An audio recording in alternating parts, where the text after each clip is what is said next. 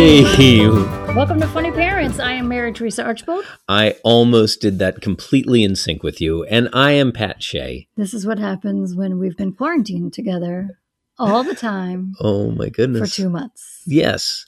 That we speak almost in unison? Is that it? Is that the glowing thing? Yeah. Okay, yeah, we couldn't even do it. We couldn't do it. Because it's week 8 of quarantine, and we're getting a little tired. We're getting a little tired of it. E-learning, Zoom, and more Zoom and more e-learning. Oy. That said, you know what's cool? My brain shut down. I actually, at that moment, was thinking about my first grader's writing assignment, how he had to write what a cat was dreaming about. And he was like, I just can't. I don't know what a cat is. I just can't. Yeah. I don't know what a cat dreams about. So that was today's debacle. Maybe the one thing that's keeping us sane in here. I shouldn't say. Our kids are amazing. And one of the things that has been keeping us sane during this is checking in with our awesome friends who keep on having amazing stories for us. And we do have some really cool stories for you tonight. And in a little bit, we're going to hear from our friend Christine Walters, who is a fantastic human being and performer and a kind of a muckety-muck, a bigwig, if you will. Yes, a network executive. That's actually her title. Yes, she is network now on several executive. Comedic shows, which is sort of amazing. FD, Full Frontal with Samantha Bee. I also just said this evening, and I realized you might be listening to this at 6 a.m. But we can only do anything after our kids go to bed, so it's always done in the evening. And before we get to Christine, we're going to hear a story from our friend Abby Sher, who's a fantastic improviser who we knew back from our days doing improv in Chicago. And now her most recent book, she's had many, is Miss You, Love You, Hate You, Bye. Yes. Which is a fantastic YA novel. So if you've got kids who are in that YA range, please download it, buy it. Or buy it. You can buy it. Yes, please. And I think you can even get it hardcover. And one of her stories was actually used as That's right, on the Amazon Prime series Modern Love. Yes. So Abby is a fantastic mom to 3, and she's going to tell us a story, wonderful story about her sweet son and his invisible friends. Enjoy.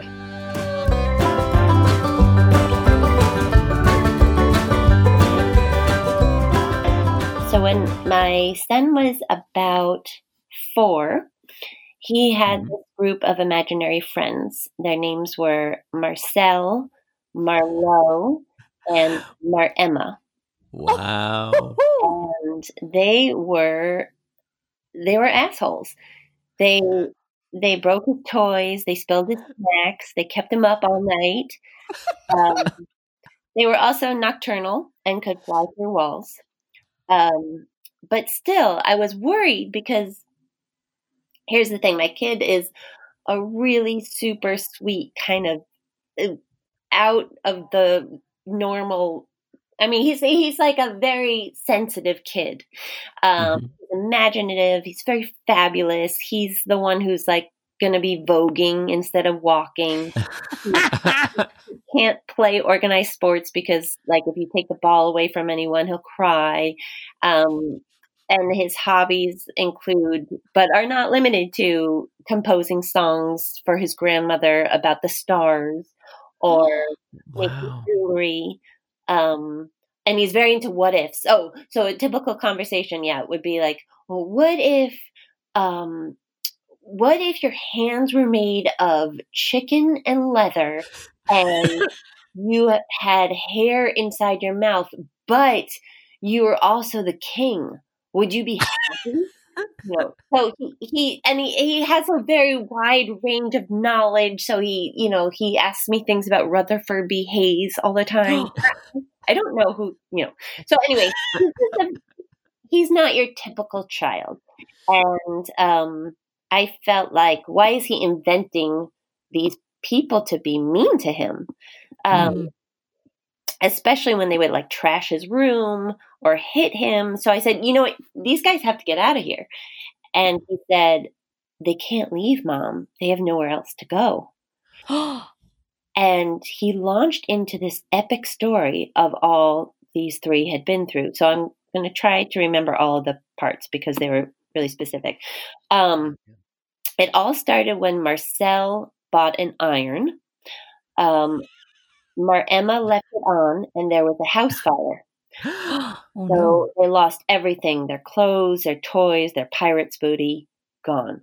Oh, my God. So, of course, my son let them crash with him, eat his food, sleep in his bed, whatever they needed, right? Emma had a head injury for a little while and died maybe for 24 hours, but then she was fine. Then Hurricane Sandy hit. And that's imaginary Hurricane Sandy because my son was born, I guess, right after Hurricane Sandy happened. Marcel and the gang were forced to flee. So first, they went to Chuck E. Cheese. They stayed there for a couple of days, stocked up on pizza, got to go in the ticket booth. But one of them decided it was too loud, so they drove to Nepal. They loved Nepal until, boom, imaginary Hurricane Sandy hit Nepal. Oh my God. Right. So then they packed up their things and they decided to go to Hollywood. That was a much longer trip. It took 20 hours and 5 boats. And they also had to wear their coats, and they didn't like that. And then when they landed in Hollywood, whoosh, freaking Sandy again. So they just got out of there. They just kept traveling the world over and over, and the hurricane was following them. And then at one point they built a home in Africa, which he told me was somewhere between Costco and the desert because there's no Costco in the desert. But then they came back and they needed to stay with him in his bedroom in New Jersey because they were secret and they had inner powers. Okay. Yeah. So I was like, blah, blah, blah. Stop bringing up cups of water and blaming your broken shit on these kids. This is enough. But then I started connecting the dots and I was like, my kid is a genius. Because I really did not tell him these things. Now, maybe he's magical. Anyway, check it out. These are some things that my kid could not have possibly known. Well, he could probably know this one. The first place he went to was Chuck E. Cheese. I have been on medication for severe OCD and germophobia for over 30 years. So the 2 times that he has begged me to go to Chuck E. Cheese, I had so much Purell and Xanax stuffed into my little fanny pack that I was like bleeding from and handing it to everyone. Okay. Then they went to Nepal. Again, he could not have known this. The day after I got married, I burst into tears and said this was a horrible mistake, which is not a good thing to do on your honeymoon. But we went on our honeymoon. This is his dad, by the way, so it all worked out. But yeah. And I applied for a grant to go work in Nepal in an orphanage, and I did, and it was an amazing experience. And I had some time to really think about what it meant to be with this man. And I also had this amazing enema from a yogi, but that's besides the point.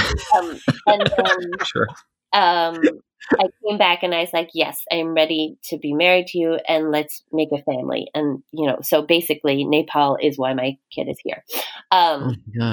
Hollywood, again, pre-kids. I was in Hollywood for a whopping 2 months. If I could get cast as the quirky next door neighbor. Most of the time I was either drunk or on a treadmill or drunk on a treadmill. But I never told him any of these stories, right?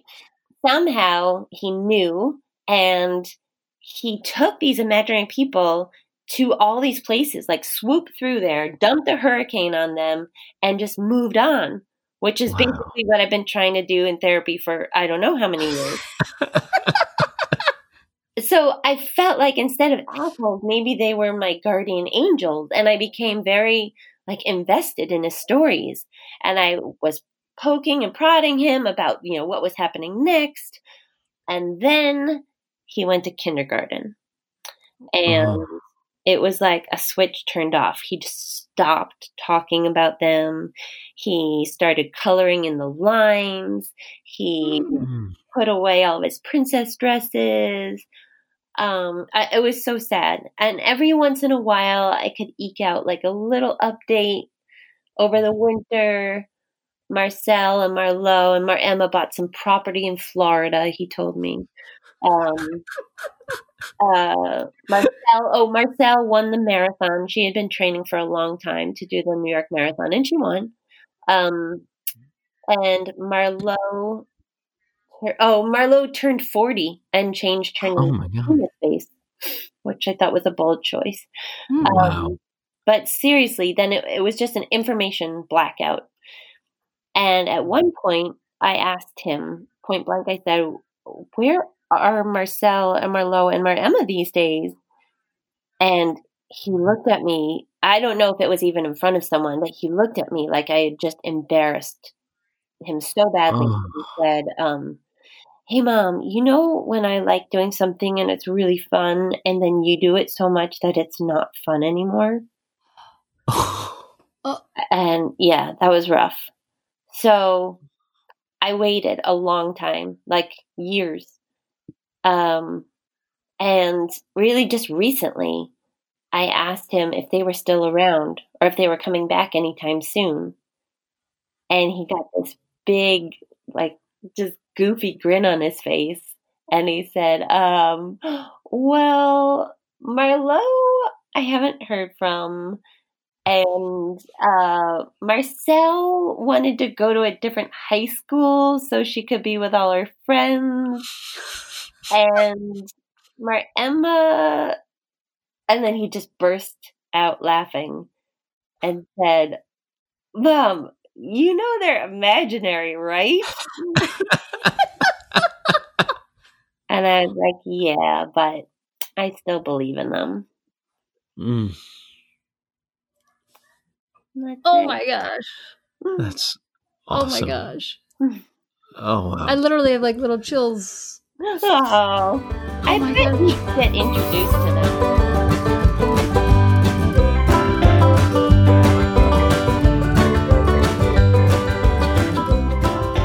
It's so true, though, that when we get excited about things, it's funny to see your kid pull away from it. And I don't understand the psychological, because you think you're like, I'm all in, I'm supporting.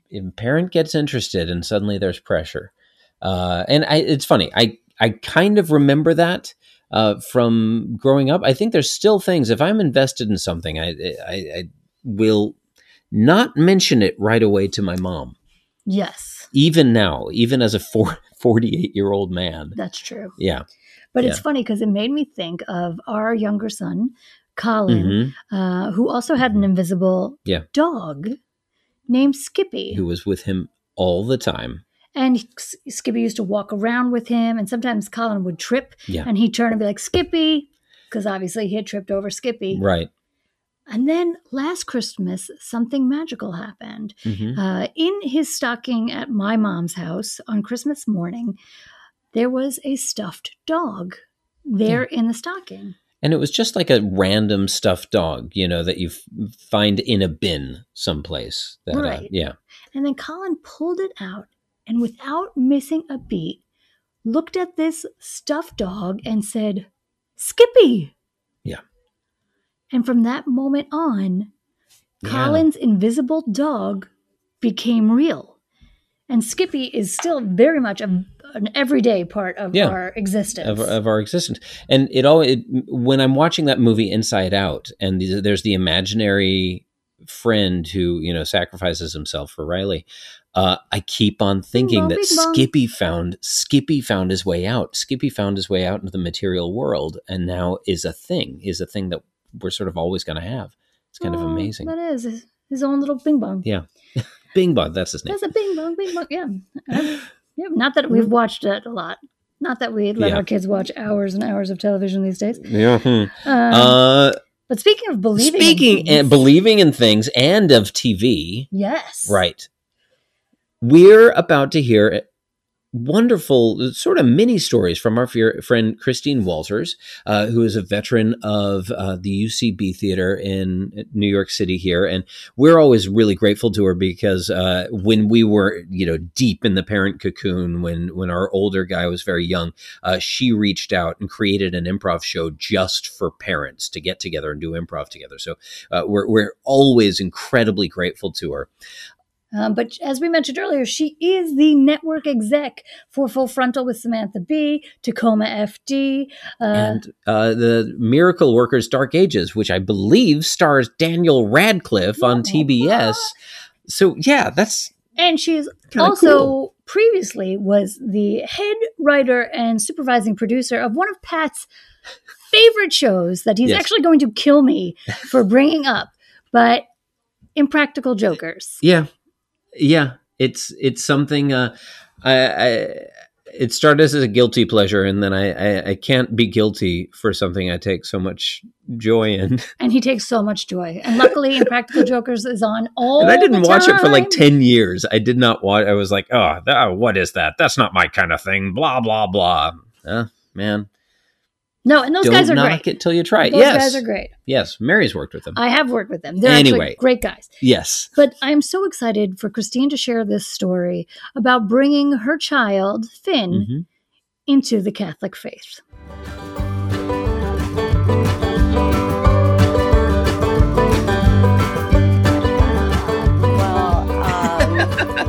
I kind of have musings, I will say, like things that...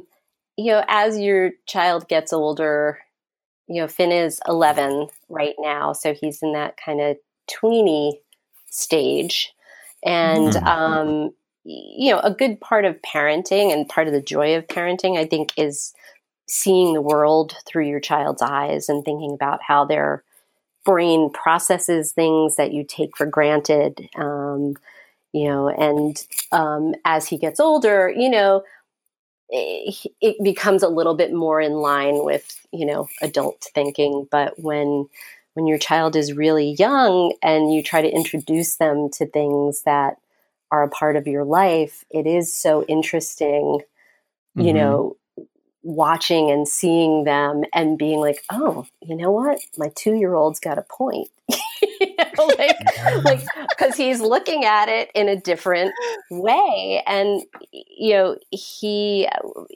I think about spirituality in church, and I'm not like an uber Catholic. I went to public school, my whole life, but went to CCD classes. CCD is like, the Catholic class that they send public kids school kids to once a week. Of Christian doctrine. Oh, yes! Look at you. Mary's mom is and always has been a CCD teacher. Yes, like she was born a CCD teacher. So yeah, that's amazing. And our kids are in CCD as well. Yeah.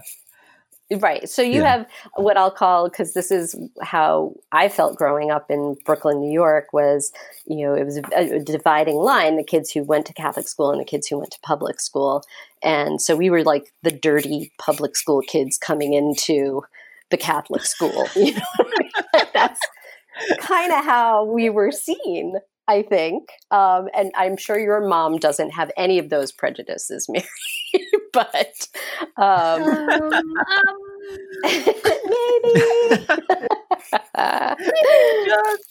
just a little bit.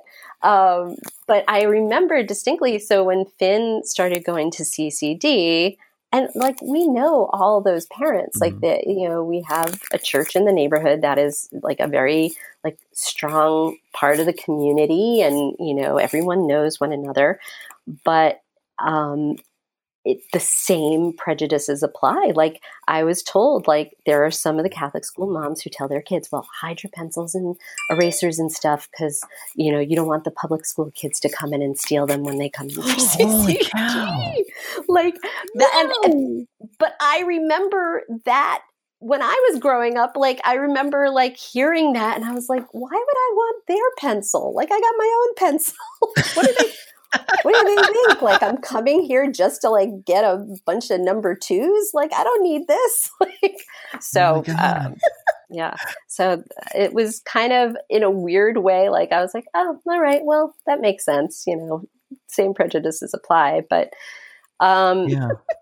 it is interesting sending your kid to CCD when they're, becoming close to teenage years, because he will eventually have a choice in what he believes, and, he should have a choice in that. But before that's that, something you can't help anyway, Right. Like, I mean, you can only do so much. It's like teaching your kid manners, right? Like they need the repetition and the practice, and then either they're going to remember to say please or thank you, or they're not, and I think with church, it's kind of the same way. Like you're bringing them to church for the ritual and the practice, and then you hope that some of it, even through osmosis, sinks in. They're like, oh, right, I should be a good person and treat others the way I want to be treated, and, all of those things. So,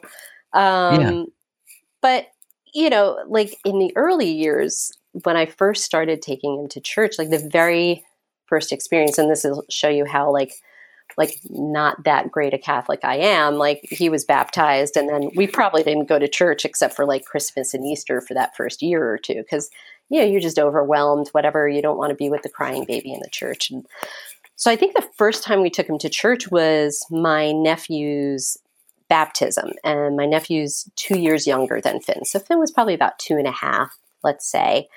And I was holding him in my arms, and, it was that time in the baptismal ceremony where, the godparents walk up and the priest is holding the baby over the baptismal font with the holy water, and, it's Duncan time, so like, okay, we're going to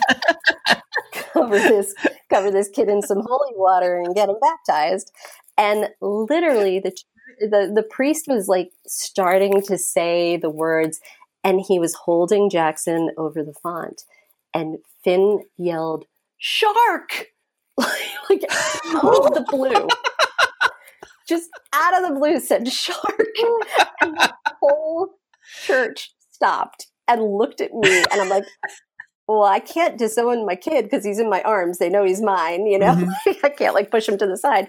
And he just started laughing. And then I started laughing because I'm like, well, it's funny, but like, I guess maybe it was his like childish way of being like, hey, he shouldn't put that kid in that water. Like there was just something in his head that was like, what do I say to stop this? And he did stop everybody in their tracks. But like that was kind of the first time, and I was like, okay, and then like gradually we, started going to mass a little more frequently when I felt like he was more capable of sitting still somewhat. And, then seeing him looking around the church and looking at Jesus on the cross, and he was like 5 or 6, and he, was like, Mom, who did that to Jesus? Like, who did that to him? Like, that's really not nice, Mom. Like, did that person go to jail?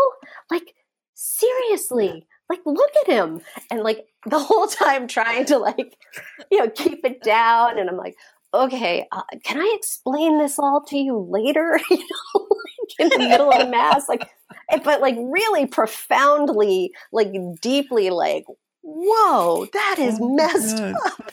And, you're like, well, he's got a point. It is messed up what they did to Jesus. But absolutely. Yeah. So like just little things like that, like when you start to process, church and religion, and, even like now that he's a little more, he can say an Our Father and a Hail Mary and all that other stuff, but some of the songs he's still like, like when they said, we're going to sing the Gloria, and he thought it was like the Van Morrison GLORA one, that's like, no, it is not that one. That was really disappointing for him. Yes. Yeah. Please don't sing that version. Thinking that the Apostles' Creed was the Apollo's Creed. Like, look, I've got a lot of work to do to get my kid ready to be a Catholic. Not gonna lie. But then, like I do think, like I said, it is going to be his choice eventually. And, when my dad died, he was having a really hard time dealing with like the concept of death and forever. Mm-hmm. And I remember having those thoughts too, like forever. That's insane to think about. Like he was having a hard time sleeping at night. Like he was just like, I don't like this idea like that. It's just forever. And we started talking about different religions and how they look at things. And then we started talking about Eastern religions and reincarnation. I said, well, some people believe you come back as something else. And he was like, I like that one. And I was like, oh, okay. He was like, can I believe that one? Can I go with that religion? And I'm like, sure. Do you want to learn about it? He was like, yeah. Can I learn about that one too? Can I do that and Catholicism? And I was like, yeah, I think there's room for that. So yeah, we're going to be practicing Buddhists and Catholics. Wow.